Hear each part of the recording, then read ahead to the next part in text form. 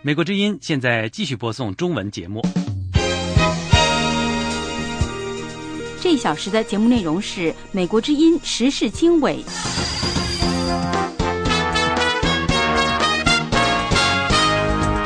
各位听众你们好，我是杨明，下面请听美国之音的时事经纬节目。美国公布2012年度国际宗教自由报告，中国继续被列为特别关注国。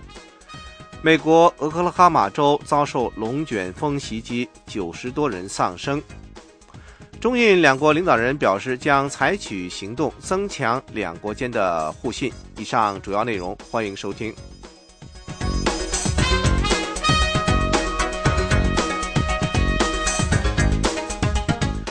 节目开始，首先关注一下国内外的重大新闻。星期一下午，时速为320公里的龙卷风在美国中部的俄克拉荷马州造成巨大的破坏，估计多达91人丧生。救援人员继续在俄克拉荷马市郊区的摩尔寻找幸存者。龙卷风将摩尔的整片社区夷为平地，碎片漫天飞舞。到目前为止，已经证实有51人死亡，其中包括至少20名儿童。龙卷风袭来时，他们在一所学校里。俄克拉荷马州医疗评估员办公室发言人星期二凌晨说，估计还有多达40人遇难，至少120人受伤。救援人员从2所学校的废墟里救出了数名儿童。俄克拉荷马州州长法林对记者说，寻找孩子的父母们伤心欲绝，他已派遣本州国民警卫队，并增派警察协助救援行动。伊拉克星期一数个城市发生一系列针对什叶派穆斯林的汽车炸弹爆炸和自杀攻击，炸死至少76人，几十人受伤。这场自美国军队2011年12月撤出伊拉克以来爆发的最血腥的教派暴力目前仍在继续。一系列袭击使得过去1周来在教派冲突中死亡的伊拉克人增至至少200多人，其中包括在上星期五针对逊尼派穆斯林的一系列爆炸中丧生的70人。巴格达星期一广泛发生暴力事件，在繁忙的市场、拥挤的公车站和其他什叶派社区发生了至少9起汽车炸弹爆炸，至少25人死亡，150人受伤。官员们说，2枚汽车炸弹在巴士拉爆炸，炸死15人。主要是什叶派居住的巴士拉位于巴格达南部，距离420公里。在巴格达北部城市巴拉德，一个汽车炸弹袭击一辆伊朗朝圣者的汽车，炸死12名伊朗人和2名伊拉克人。2座什叶派清真寺也遭到了炸弹的袭击。美国白宫发言人卡尼谴责过去几天里发生在伊拉克的所有攻击。他说，美国官员已经跟广泛的伊拉克领导人接触，帮助解决持续的政治与教派紧张。目前还没有人声称为星期一的暴力袭击负责，但是由于这些攻击都发生在什叶派地区，这令人们怀疑攻击是逊尼派武装分子所为。美国总统奥巴马星期一赞扬缅甸总统吴登盛在推动政治改革方面发挥的领导作用，同时他警告说，必须停止针对缅甸少数穆斯林的种族暴力和社区暴力。奥巴马总统星期一在白宫会晤缅甸总统吴登盛时发表讲话。吴登盛曾经是一名将军，2011年缅甸举行50多年来的首次民主选举之后，他出任总统。奥巴马总统赞扬吴登盛在任期内缓和与华盛顿的紧张关系，并表示吴登盛为结束数十年来破坏缅甸团结的种族冲突做出了真诚的努力。奥巴马说，缅甸总统制定了计划，释放更多在数十年军人统治期间被监禁的政治犯。吴登盛总统对自己被邀请访问白宫表示感谢，并承认缅甸在进一步推动民主改革的进程中仍然面临着重大的挑战。他说，向前迈进是一项艰巨的任务，而普遍的贫困令其更加艰难。活动人士抗议吴登盛的访问，指出缅甸的内乱仍在继续。星期一，抗议者在白宫外举着要求结束针对缅甸穆斯林的种族暴力的标语牌。美国国务卿克里星期二将会见阿曼国王卡布斯。阿曼是克里出访的最后一站，这次出访的目的是帮助安排叙利亚和平会议。美国国务院一位高层官员说，尽管阿曼在叙利亚不具有关键作用，在该地区却扮演着重要的角色。克里希望听取卡布斯的观点。阿曼是美国的盟友，但同时与其邻国伊朗保持着密切的关系。伊朗参加拟议中的叙利亚和平会议的问题，使美国和俄罗斯产生分歧。美俄两国率先提出下个月举行会谈的设想。俄罗斯说，伊朗应当出席会议。美国过去曾经反对伊朗与会，但表示尚未将任何一方的代表团排除在与会名单之外。法国上星期说，不希望伊朗出席会议。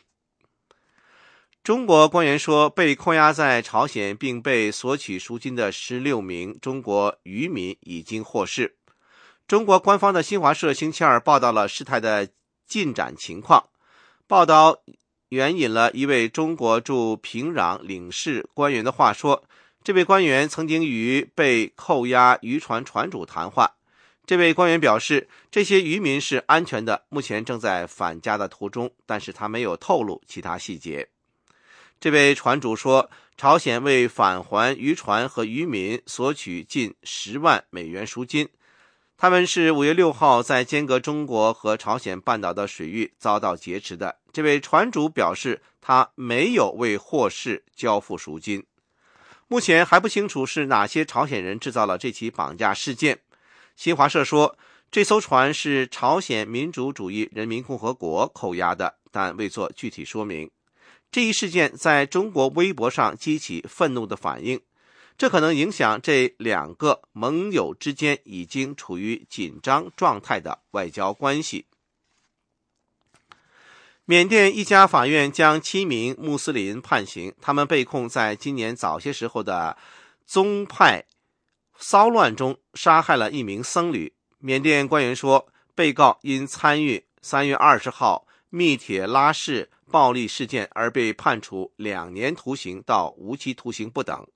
骚乱的起因是有人在一个穆斯林经营的金店里发生口角后大打出手，随后的骚乱主要以少数派穆斯林为攻击目标，至少有44人死亡，12000多人流离失所。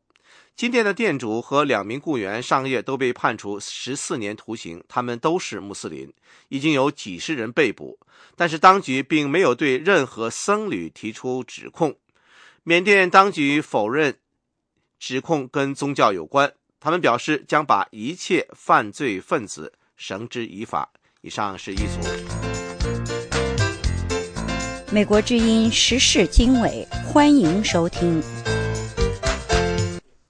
欢迎继续收听美国之音的时事经纬节目。美国国务院星期一公布了2012年度国际宗教自由报告。国务院说，尽管中国的宪法规定中国公民享有宗教信仰自由，但是中国政府却限制宗教活动的保护范围。下面请听美国之音记者张荣香的报道。1999年，美国国务卿根据国际宗教自由法，以中国对宗教自由的严重侵犯为理由，把中国列为特别关注国家。2011年，前美国国务卿希拉里·克林顿再度把中国列为特别关注国。2012年的国际宗教自由报告针对去年以来100多个国家履行宗教自由的状况而写成。报告指出，中国地方官员常常对未注册的宗教团体施压，希望他们成为爱国教会或者组织的一员。中国官员强调国家对宗教团体的控制权，当特定宗教分子被认定威胁共产党的利益或者社会稳定，他们的行动就会受到限制。美国国务卿克里5月20号在国务院表示，提倡全球宗教自由是美国总统奥巴马与他的施政优先议题之一。克里说 But when countries undermine or attack religious freedom, they not only unjustly threaten those whom they target, they also threaten their country's own stability. And we see that in so many places. Attacks on religious freedom are therefore both a moral当一些国家破坏或者攻击宗教自由，他们不但不公正地威胁那些被攻击的民众，还威胁了这个国家的稳定。我们在很多地方都看到了这个现象，因此对宗教自由的攻击行为，在道德和国家安全的战略考量上，都是美国所关切的。美国国务院在年度报告中还指出，中国政府对宗教自由的尊重程度在2012年有所下降，尤其是在西藏与新疆自治地区。美国国务院主管国际宗教自由的无任所大使苏珊·库克最近访问了中国。他说 Just last month, I traveled to China, where I pressed government officials to uphold the right to religious freedom for all and to stop abusing this universal right.The government restricts the practices of many groups, including Tibetan Buddhists, Uyghur Muslims,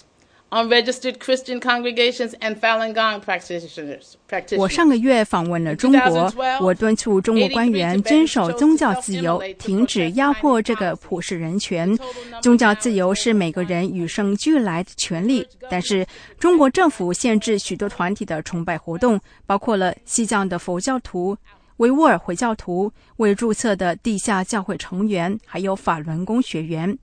在2012年，有83位藏人通过自焚的方式表达对中国政府政策的抗议。现在藏人自焚的总数已经超过了100件。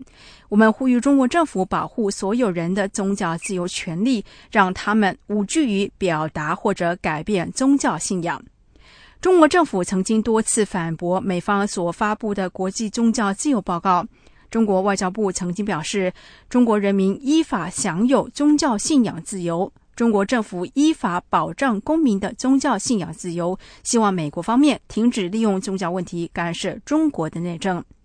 国务院表示，美国驻北京大使馆以及驻成都、广州、上海、沈阳与武汉领事馆已在公开地对宗教自由遭到侵害的问题表达关切，并且施加压力，希望推广中国的宗教自由。此外，美国官员也时常敦促中国政府遵守国际规范，如果有违反宗教自由的行为，美方表示抗议；如果有尊重宗教自由的发展，美方则加以表扬。国务院并且邀请中国宗教领袖与学者访问美国。这个月早些时候，美国国际宗教自由委员会在国际宗教自由报告中说，中国政府持续压迫人民的宗教自由，奥巴马政府应该把中国列为需要特别关注的国家。委员会还建议美国政府把宗教自由列入美中战略与经济对话的主要议题之一。以上是美国之音记者张荣香的采访报道。美国之音，欢迎收听。The Voice of America。 欢迎继续收听美国之音从华盛顿现场直播的时事经纬节目。在印度和中国因边境问题发生紧张争执1个月之后，这2个亚洲大国的领导人表示将采取行动增强两国间的互信。下面请听美国之音记者庞德从新德里发来的报道。从印度总理辛格和中国总理李克强言谈中所用的友谊、和平和共识这类词，看得出来两个国家希望走出在前几个星期引发了强烈关注的紧张对峙局面。上个月，印度声称中国侵入喜马拉雅山拉达克地区，并且提出强烈的抗议。这个问题在印度外交部长访问中国之前得到解决，两国军队都撤回到原驻地。印度总理辛格在和李克强会面之后，对媒体讲话时，对刚刚发生的这个事件做出了反思。The basis for continued growth and expansion of our ties is peace and tranquility on our borders, while seeking 双方边界的和平与安宁是中印两国关系持续发展和扩大的基础。在寻求早日解决边界问题的同时，李总理和我都同意，应当继续维持边境地区的和平安宁。边境问题由来已久，两国间就此进行了多次谈判，但都没有能够清楚地划定这个地区的实际控制线。两国在1962年的时候，在这个地区打了一场短暂的战争。李克强承认需要对多种边境机制加以改进，并且将克服中印两国间存在的分歧。不过，他着重强调了中印两个新兴大国进行合作的全球性影响力。辛格总理说，世界之大，足够有容纳下中印两国的共同发展。我也想补充的是，如果没有中印两国的共同发展，就没有亚洲之强，世界之大。两国总理星期一在新德里会晤的时候，还就增强双边贸易进行了讨论。两国间的贸易量2012年增长到760亿美元，2015年时的目标是达到1000亿美元。中印两国官员还签署了8项协议，并且就喜马拉雅生态系统内的跨境河流上的活动进行合作和互换信息进行了讨论。李克强对印度的3天访问进入到第2天的时候，印度首都加强了安全措施。西藏活动人士和异议人士的支持者在新德里举行了小规模的抗议活动。星期一，李克强前往印度金融中心孟买之前，会晤了执政的国大党领导人索尼娅·甘地，以及主要反对党印度人民党的领导人苏什玛·斯瓦拉杰。星期二，他将和商界领袖进行交谈。离开印度之后，李克强将前往巴基斯坦、瑞士、德国访问。就在李克强与印度总理辛格在新德里讨论这个边界纠纷和贸易失衡等问题的时候呢，那么印度当地呢一些个藏人和印度民众呢举行了抗议活动，请听美国之音的报道。在印度的流亡藏人高举标语抗议李克强的来访，并呼吁中国当局保障西藏藏人的自由与人权。藏人组织在印度首都新德里的几个地区展开游行示威，印度警方也加强了对中国驻印度使馆以及李克强下榻酒店附近的维安工作。除了为西藏争取自由人权，部分藏人抗议者也呼吁中印两国尽快解决边界争端。我们需要的只是一个和平的进程，但是有谁听到我们？印度和中国政府双边都在拖延边界的争议，所以真的我们需要的是独立，是人权，这是西藏真正需要的。中国与印度是世界上2个人口最多的大国，两国之间长期以来的边界争议曾经在50年前导致两国的流血冲突。近年来，尽管中印边界少有发生开枪事件，两国都在边界有争议地区部署庞大的军事力量。不只是藏人对边界问题不满，印度当地民众也对两国间悬而未决的边界争议感到愤怒。印度西查莫运动组织的成员在喜马拉雅山南侧的查莫克什米尔地区举行抗议，要求印度政府就边界问题对中国采取强硬立场。西查莫运动组织主席桑尼尔·定波表示，他们不要协商，也不想给予李克强高规格礼遇，他们要的是新德里对北京硬起来。我们警告李克强，让中国军队立刻撤离。中国入侵拉达克地区查莫克什米尔的数千公里土地，应该即刻归还给印度。我们呼吁印度总理辛格不要在这个问题上妥协，尽速解决这一争端。李克强此行访问印度，强调是为了增强两国互信。中国政府表示，李克强首次出访第一站选择印度，显示北京把中印关系置于重要地位。中印两国的贸易往来在2011年达到730亿美元，使中国成为印度最大的贸易伙伴。李克强将在印度进行3天访问，随后转往巴基斯坦、瑞士和德国。美国之音继续为您播送中文节目。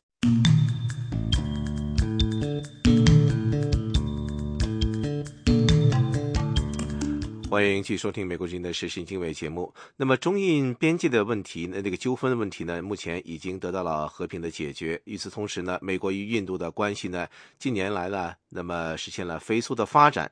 美印两国快速发展的关系呢，当中呢，是否有中国的因素？印度在美国的重返亚洲战略中扮演什么样的角色？那么美国之音呢？那么做了一个系列的报道。那么今天我们播送的这个系列报道，美中印三角博弈的这个第一集，美国重返亚洲背景下的美印关系。就在中国和印度边境产生对峙的同时，美国、印度和日本在华盛顿举行三边对话，就印度洋和太平洋区域的商业联系、区域与海事安全以及合作的可能性进行讨论。印度驻美国大使尼卢帕马拉奥说，这样的一种对话与亚太地区的发展态势是分不开的。And today everybody speaks about the shift in the geopolitical and geoeconomic. 现在大家谈论的都是地缘政治和经济中心向亚太地区转移，特别是最近向印度洋和太平洋地区转移。我们所在区域，我们所在的亚洲大陆正在发生的一切都在影响着美国和印度的对话。所有这些在我们两国过去1-2年进行的东亚对话中有所体现。我们的对话是非常成功的。这个星期在华盛顿举行的美国、印度和日本三边对话中也体现了这一点。拉奥大使4月底在美国智库传统基金会举行的有关美印关系的一个研讨会上做出了上述表示。他说，美印关系过去10年，特别是过去5-6年的发展是令人瞩目的。两国目前已经发展成为从安全到经济到国防在内的多层面的战略伙伴关系。美英两国在冷战期间和冷战之后经历了大约40-50年的疏远。印度与前苏联的密切关系以及美印就印度发展核项目所产生的分歧，是两国关系疏离的主要原因。2000年3月，美国总统克林顿访问印度，这是大约20多年来第一位访问印度的美国总统。这次访问被认为是美印关系的第一个转折点，特别是当时两国就印度发展核项目所产生的分歧还没有解决。2001年的911事件改变了全球的安全格局和国际体系，也改变了南亚地区的战略格局。3个月之后，印度国会遭到恐怖袭击，反恐战争为美印开展更加紧密的战略合作提供了一个机遇。2006年3月，小布什总统访问印度，与印度达成了民用核能合作的协议。美国此举实际上是承认了印度一直所追求的核大国的地位。那个协议签署的一个重要原因，就是排除新德里和华盛顿30年以来关系紧张的重要源头。我们成功了。我认为这是布什政府提出的重要政策提议。泰利斯本人参与了这项协议的谈判。他说，美国的这一改变让印度以及印度民众相信，美国对于印度发展新关系是严肃的，也是有诚意的。2010年，奥巴马总统访问印度。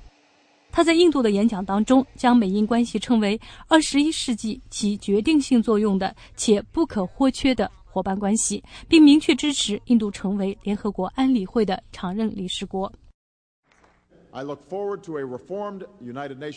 未来，我希望看到联合国安理会进行改革，将印度纳入其中，使其成为其中的一个常任理事国。奥巴马的这番声明是在美国将战略重心向亚洲转移的大背景下做出的。奥巴马总统在第一任期内明确做出了将战略重心向亚洲转移的决定。2012年6月，时任美国国防部长的帕内塔在印度访问时称，印度是美国重返亚洲的关键。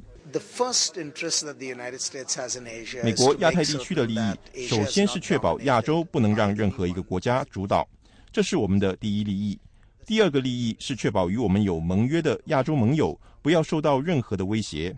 第三个利益是确保亚洲开放的经济区域，以便所有的国家都可以与其他国家进行自由贸易。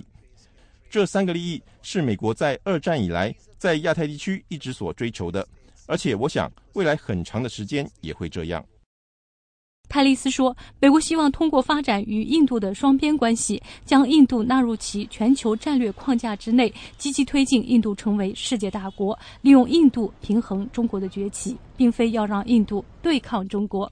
不过，印度并不接受美国提出的通过新德里来遏制或者是直接制衡中国影响力的提议。我们的总理曼莫汉辛格曾多次表示，印度并不希望被认为与美国建立密切关系是为了遏制中国，这不是印度的政策。但是印度同时也希望中国能够对印度的利益保持敏感，这样印度就不会与美国保持密切关系。我认为在很多方面球在中国这边的，主要是看他们如何处理与印度的关系。关于美国利用印度，印度也会利用美国来应对中国。有些美国人甚至怀疑日本想把美国拖进他与中国的冲突中。我们都是大国，很难被装进别人的口袋里。美国采取符合他们的利益的行动，印度也会采取符合自己利益的行动。因此，我们必须找到一种办法合作，共同来改变这个环境。也许正是基于这样的原因，美国与印度的关系，特别是美国所期望发展的美印国防关系，并没有达到预期的效果。2012年，印度决定购买法国阵风战斗机，让美国很是失望。India clearly does not have an interest in developing a defense relationship like that the U.S. has with its 印度很明显并没有兴趣与美国发展美国和其盟友，比如日本、韩国、澳大利亚等国所形成的那种国防关系。印度方面对美国仍然有怀疑，因为美国曾经针对印度核项目而采取制裁措施。在印度看来，美国在巴基斯坦的政策以及巴基斯坦支持恐怖主义方面的政策是互相矛盾，印度在这方面也有怀疑，这些怀疑在我看来并不是没有根据的。柯蒂斯说，印度一贯奉行的战略自主的原则也是美印无法结盟的原因。印度空军上校、印度国防研究与分析研究所的研究员文卡斯特夏米克里斯纳帕在接受美国之音记者提问时表示，印度不会与任何国家结成军事同盟。I don't think U.S. and India alliance. 我不认为美国和印度的同盟可以达到日本和美国的水平，如果你一定要用同盟这个词的话。其中一个原因就是印度不可能与任何国家建立军事同盟，并不是特别针对美国的，甚至我们也不会与一个小的国家缔结军事联盟。印度与美国现在所有的一切非常重要，更多会在非军事领域、民用和经济领域的接触，甚至意识形态领域。总的来说，美印两国的国防关系可能不会走传统的老路，也许比美国政策制定者最初所预期的要经历更多的障碍。但是我认为我们在安全方面的共同利益，美国所制造的武器的可取性，以及中国崛起后的不确定性，会增进我们两国未来的国防合作。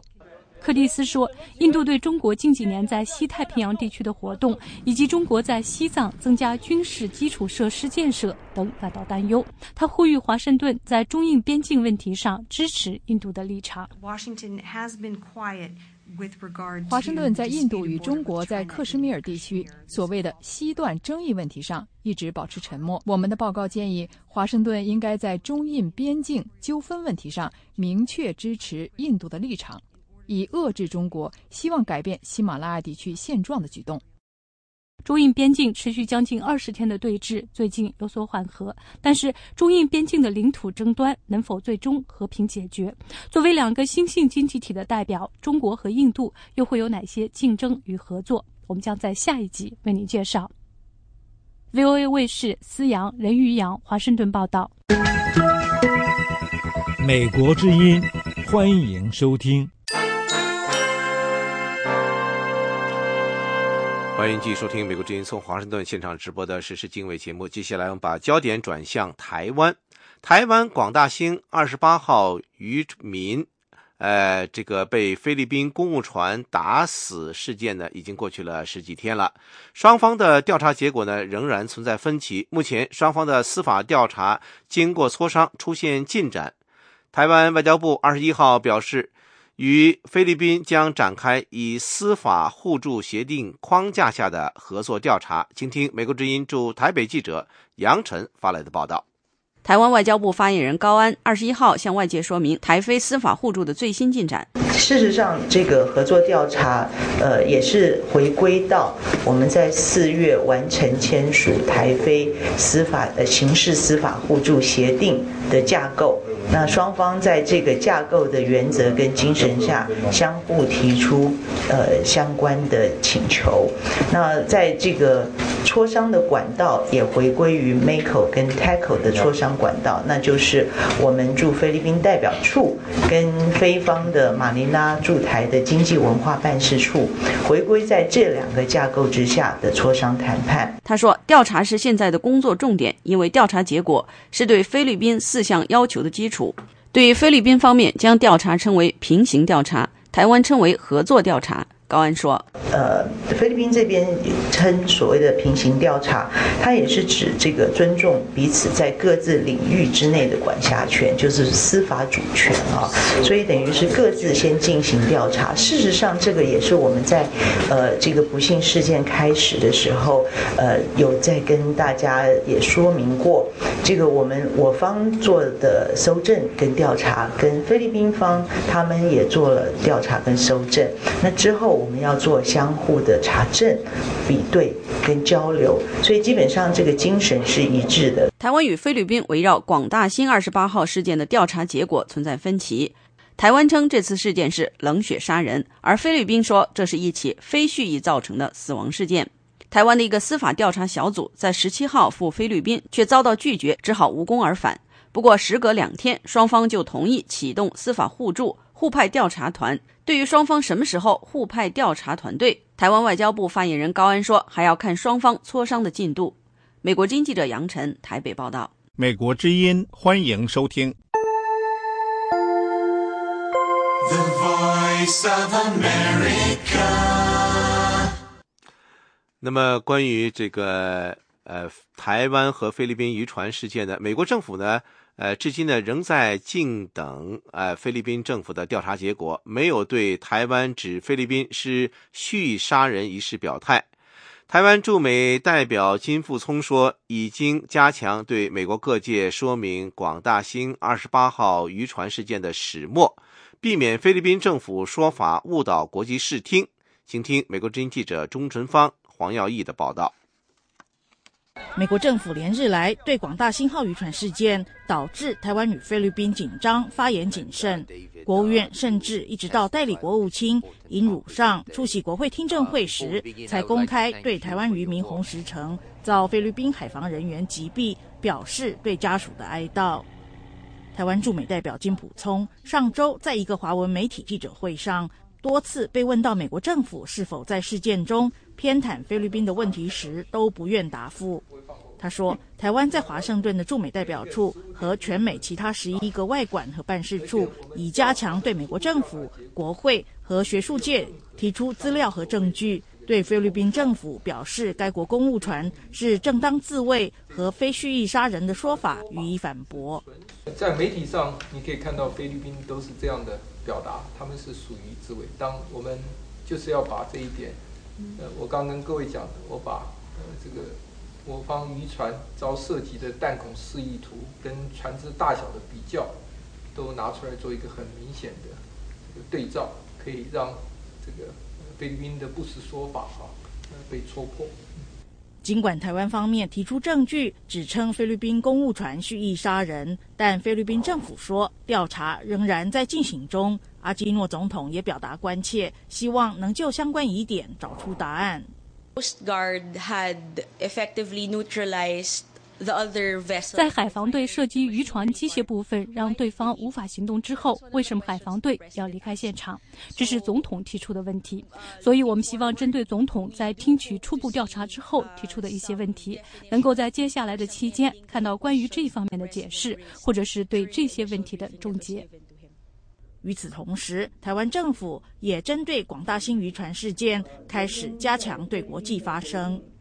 在金溥聪出席华文媒体记者会之后，台湾驻美代表处星期天接着发出新闻稿称，台湾司法部门调查的证据显示，菲律宾公务船是广大兴28号渔船6倍大。菲律宾海防人员对没有武装的广大兴号扫射59发子弹，已是过度使用武力，而将渔民洪石成击毙，更已涉及法外杀害。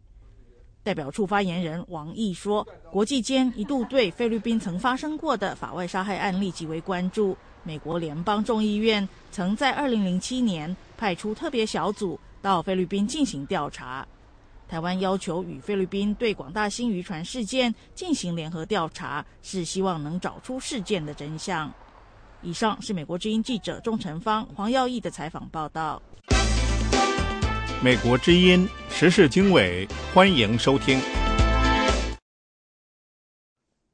那么刚才我们介绍了有关这个台湾和菲律宾渔船的事情，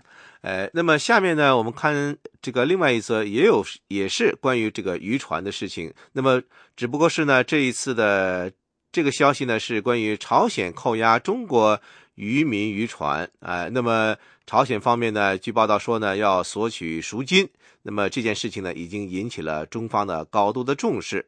但是呢，韩国也以这个妨碍公务为名呢，扣押了中国这个渔民有10名渔民。那么这件事情呢，却引起的反响呢不是很大。有中国专家认为，关键在于中国和朝韩两国没有在海上划界问题上达成一致。下面请听美国之音记者海涛的报道。最近，在中国和朝鲜半岛之间的黄海上发生了2起重大的事件，引起了世人关注。先是中国的同志家兄弟朝鲜干出了绑票行径，在本月初抓了一艘大连渔船，并扣押了16名渔民，勒索赎金60万人民币。然后韩国警方上星期五在西海上，也就是中国所说的黄海上，抓了10名中国渔民，并且指控他们暴力抗法。有关朝鲜边防军或是黑道扣押中国人质勒索赎金的报道，中国媒体有许多的报道。目前还没有看到韩国主流媒体和国际媒体有关10名中国渔民被首尔扣押的报道。不过，韩国民办的纽西斯通讯社周末报道，事件发生在韩国全罗北道群山市所属的海面上，距离中国青岛西南方80公里。中国大连渔船和渔民被朝鲜某方面扣押勒索赎金的事件是发生在今年的5月5号。中国媒体说，朝鲜方面索要资金开始是120万元，后来逐渐递减，最后的开价是60万元。有关绑票者的详情，朝鲜方面守口如瓶，相关消息只字没有。中国方面给了一些说法。外交部发言人洪磊说，中国方面就中国渔船被扣抓一事与朝鲜方面保持密切的沟通。环球时报5月20号发表记者邱永征、刘玲玲的报道说，这16名渔民及其辽浦渔25222号渔船是被朝鲜军方所抓扣，而中国驻朝鲜大使馆证实，中国渔船被朝方抓扣。韩国媒体朝鲜日报星期一说，中国渔船是被北韩的巡逻艇所扣押的。中国渔船的船东于学军周末在其微博上说，他的船绝对在中国海域内作业，而朝鲜武装军人登船之后，马上拆除了定位系统和所有的通讯工具，对方的开价从120万元降到了60万元。该渔船船长姚志国说，扣押该船的是朝鲜189舰队的一艘机械船。这次朝鲜扣押中国渔船，有朝鲜人用普通话跟船东于学军联系，他的电话号码也是中国的移动号码。美国之音记者和此电话联系无法接通。于学军19号在其微博上说，朝鲜方面给出的扣押渔船理由是，渔船进入了朝鲜海域。至于韩国方面扣押的中国渔船是中国双渔网船冀黄鱼06032号。韩国媒体报道说，17号韩国海警准备登船检查，结果中国船员暴力抗法，用钢管、瓦斯桶、铁锹等进行抵抗，逃跑了8公里后被制服。韩方说，该船是5月1号从山东石岛港出发，7号进入韩国海洋经济专属区捕鱼。不过，该船持有在韩国经济专属区的捕鱼许可证，因此韩方准备以妨碍公务执行罪拘押他们。朝鲜在5号就扣押了中国渔船，为什么消息迟迟到上个周末，因为于学军微博上贴才曝光呢？环球时报记者邱永贞在其新浪微博上说，有人曾经问于学军这个问题，于学军回答说，已经半个来月了，没有任何的进展，我生病住院，朋友们看不下去，才把这个事捅上了网。中国国际台网站国际在线星期一报道，援引海洋问题专家尹卓的话说，这种事件频频的发生，其核心在于中国和朝韩两国没有对海上划界问题达成一致。按照海军少将尹卓的说法，这些事件发生的根本原因还是领土纠纷和划界不清。不过尹卓还说，朝鲜采用划定军事警戒线的方法来扩大自身执法的区域，这也是导致事件发生的重要原因。美国之音记者海涛华盛顿报道。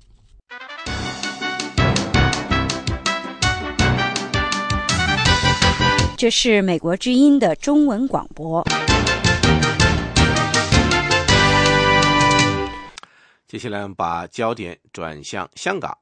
香港亲中人士和商会近日连续发表言论，直指占领中环运动将影响香港经商环境，破坏香港的经济。不过呢，国际评级机构标准普尔回应港媒查询，表示占领中环行动的未必会影响到香港的经济。下面是美国之音记者谭佳琪从香港发来的报道。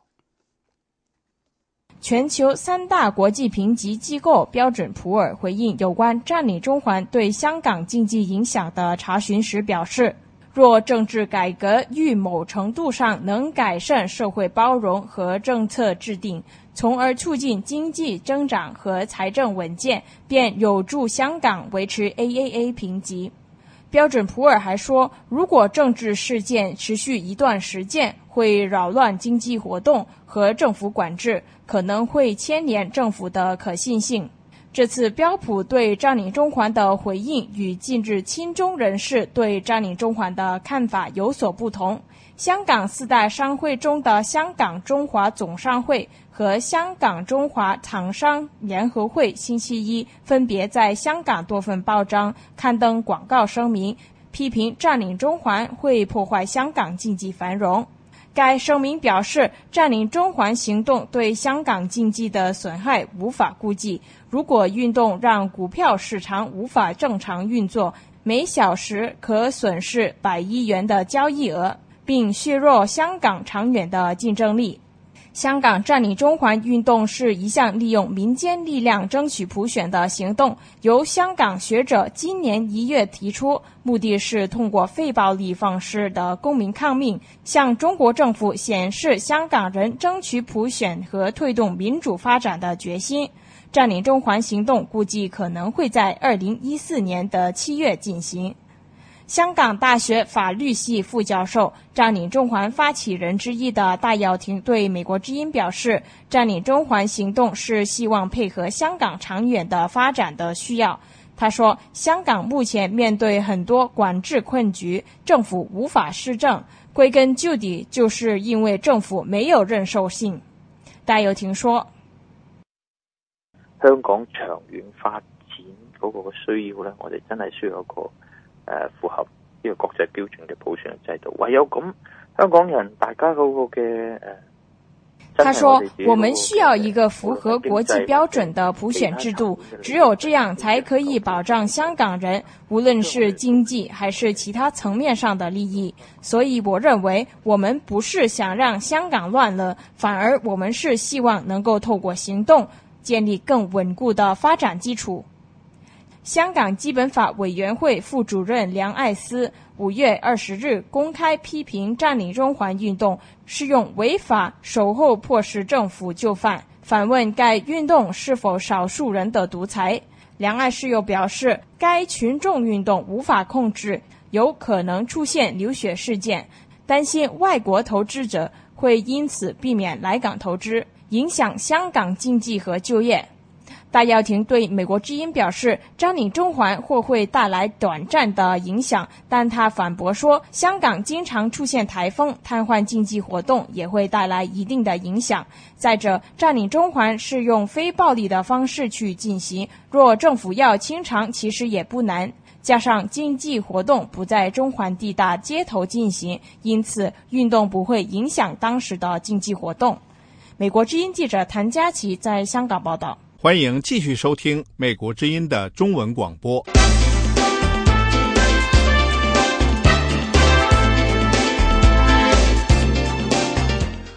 这里是时事经纬节目。成都一些民主人士5月20号就维权人士陈云飞在成都郫县被驱赶他的村治保主任等人殴打受伤一事，联名向中央到地方的人大、公安和检察院各级部门发出举报信，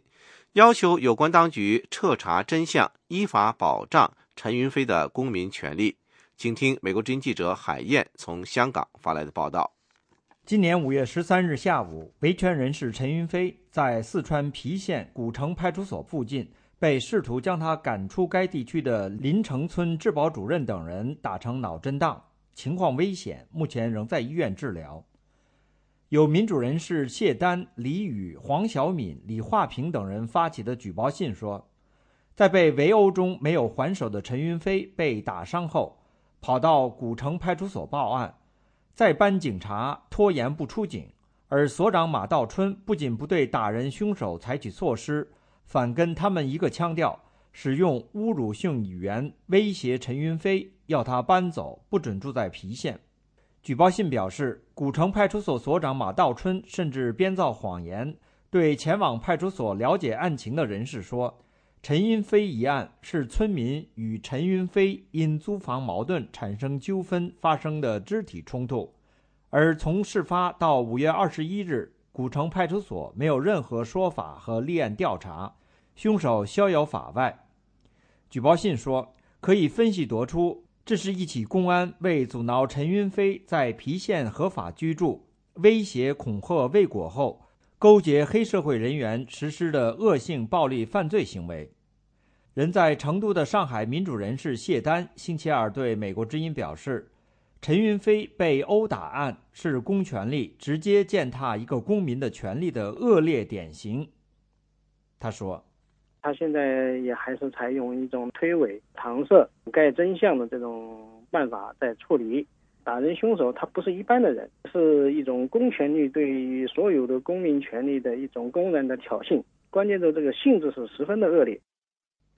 谢丹表示，他们公开举报是为了让世人了解古城派出所的恶行，迫使他回归法治，依法办事。他说，必须把这个事情从他正常的渠道吧，对这个事情有管辖权力的这各个机关直接反映给他们，然后把这个事情呢对全国的老百姓和海内外都做一个公开的这个披露，这样来说的话，才有可能让他们回到这个法治渠道上来，依法来调查和处理这个一个案件啊。如果不这样的话，这个变成了又一次一直不了了之的一个恶性案件。人仍在医院治疗养伤的四川维权人士陈云飞星期二对美国之音表示，他在被打时候没有还手，古城派出所所长说谎说他和对方因出租房互相殴打，令人不齿，而且到现在警方仍没有任何答复。他说，而且这么长时间了，一直凶手逍遥法外，也没有个任何说法。按操作流程，他必须7天报警后7天给答复是否定案，结果现在还没有答复，这个这是第9天了，一直没有答复。据报道，维权人士陈云飞今年5月4日从外地参加街头维权活动返回当地，刚下车便被当地警察扣押，失踪多日。出来后，在租房过程中不断遭当地警方骚扰，为此陈云飞与警方交涉过几次。古城派出所一位警员竟威胁说，我们管不了你，找黑社会管你。陈云飞遭到村治保主任等人殴打受伤的消息引发外界广泛关注，许多网友赶往当地探望他，并到派出所交涉。在网友压力下，派出所才不情愿地做了笔录，但是连报案的回执都迟迟不愿给。记者星期二下午致电郫县古城派出所，接电话的值班王姓男子称不了解情况，而所长、指导员都在开会，但是到后来竟然又说自己不是民警，只是给派出所接听电话。美国之音记者海燕，香港报道。欢迎继续收听美国之音的中文广播。据美国人权组织对话援助协会发布的消息，中国江苏省临沂市20多名计划生育人员把一名农民几乎殴打致死，原因是他和他的妻子生育了3个孩子，现在他的孩子分别是12岁、6岁和4岁。报道引述受害者张富涛的话说，殴打事件发生在5月15号，受害者的头部受到严重的损伤，导致脑壳破裂、大脑出血。妇女权益无国界组织负责人瑞杰女士就此发表声明说，我们谴责这种针对无辜公民的过分的受到国家支持的暴力行为。受害者所犯的唯一罪行是生育了1个以上的孩子。为什么这名男子的第3个孩子出生4年之后突然受到殴打？我们要求打人的计划生育人员被绳之以法，有关部门要负担受害者张先生的全部医疗费用，并赔偿他的家庭。瑞杰女士还表示，这次殴打事件也提醒人们关注中国计划生育人员以控制人口为名犯下超越法律的恐怖暴行。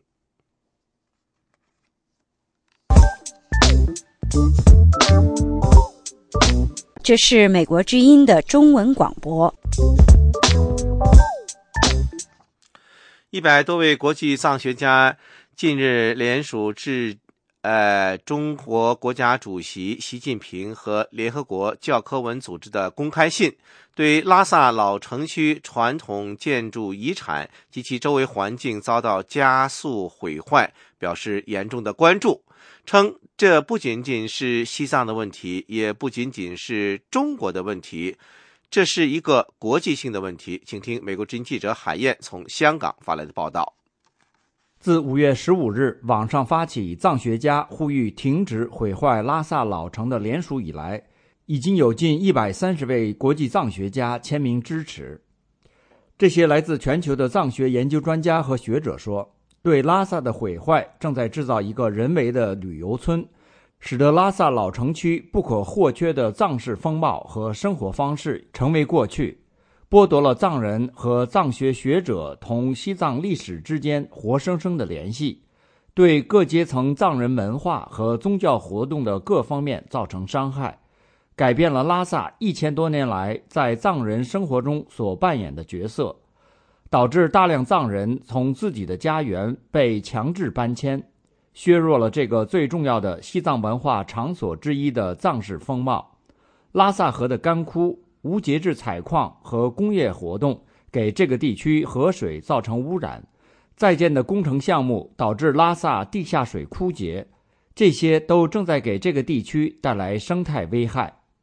呼吁信说，中国在2004年在苏州主办的第28届联合国教科文组织世界遗产委员会大会上做出了若干项有关拉萨的决定，提到保护拉萨老城区的必要性。联署信请求中国政府和联合国教科文组织尽快分别向拉萨派遣独立调查组，就当地官员和商业利益是否违背了中国加入教科文组织所应当承担的责任等提交详细报告，要求提供一份明确计划和措施，保护拉萨老城，停止当前的毁坏，避免拉萨变成一座21世纪的旅游城市，失去其独特性和固有的传统文化。此前不久，居住在北京的知名西藏作家、美国国际妇女勇气奖得主维瑟5月5日在新浪长微博发出我们的拉萨快被毁了，救救拉萨的博文，并配有大量图片，引发外界广泛关注。在该博文被屏蔽前的短短10个小时内，就有52万多个阅读、2200多个转发和300多个评论。此后，维瑟在个人博客看不见的西藏上也贴出此博文。博文说，从八廓商城的工程概况上看，八廓街区的整治目标是净化、疏散、改造、提升，而了解到的事实是，老城改建分成几大块，老城中心即环绕大昭寺的八廓转经道被彻底清场，所有摊贩将被迁至新盖的八廓商城内，沿街原住民则全部迁至拉萨西郊堆龙德庆县，而腾出的空房、空院子则用来招商引资，设作商店、酒店、酒吧、画廊、展览馆之类。老城的其他街巷和寺院，如小昭寺前面将开辟大片广场，周遭住户同样被搬迁远郊。老城西北角原城关区政府所在处即改建八廓商城等等。长期关注西藏问题的维瑟星期一对美国之音表示，近年来对拉萨老城的破坏令人担忧。他说，以现代化的名义把拉萨古城有1300多年历史的这个古城，而且是佛教圣地的这样的一个独特的风貌改变的特别的大，而且那种变化并不是好的变化，是一种不伦不类的变化。维瑟表示，对拉萨老城改造所带来的破坏是对藏民族历史和文化记忆的伤害。他说，这不光是作为我这样的一个拉萨人的一个担心，那也是对这么多藏学家最大的担心，就是这样的一种改变是割断了生活在这里的藏人和老城的一种联系，是一种对一个记忆，不光是一个民族的集体记忆，还是对一个个体来说的那种记忆的一种覆盖是一种修改历史的一种行为。在对拉萨老城的改造所带来的破坏的批评引发广泛国际关注之后，中共喉舌《人民日报》5月13日刊登拉萨老城大拆大建不实，求证探索喧哗背后的真相的记者调查，否认大拆大建老城，称正在进行的是拉萨老城区保护工程，将最大限度保护修缮文物古建，拆除部分新进建筑。该报道还否认拉萨水资源遭破坏，以及拉萨被过度商业开发。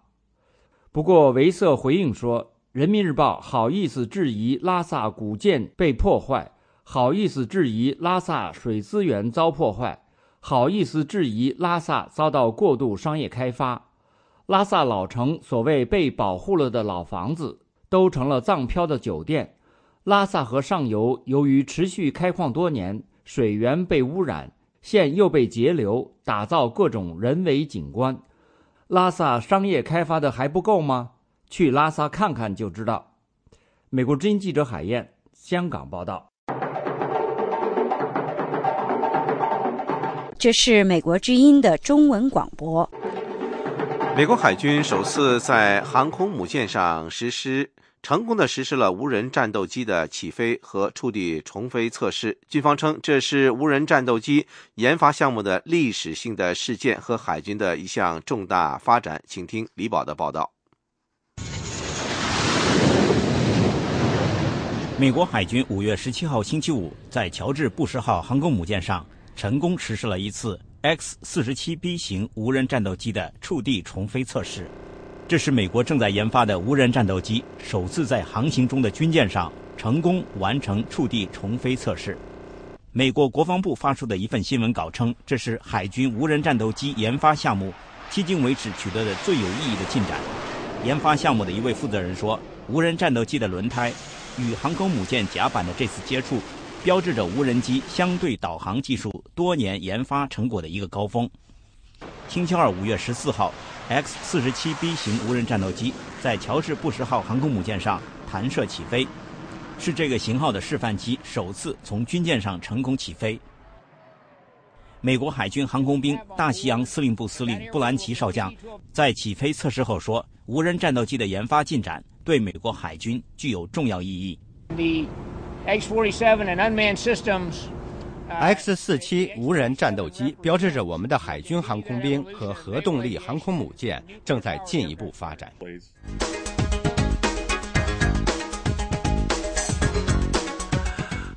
各位听众，美国之音这个小时的时事经纬节目就播送到这儿。那么，请您不要走开，我们一会儿马上回来。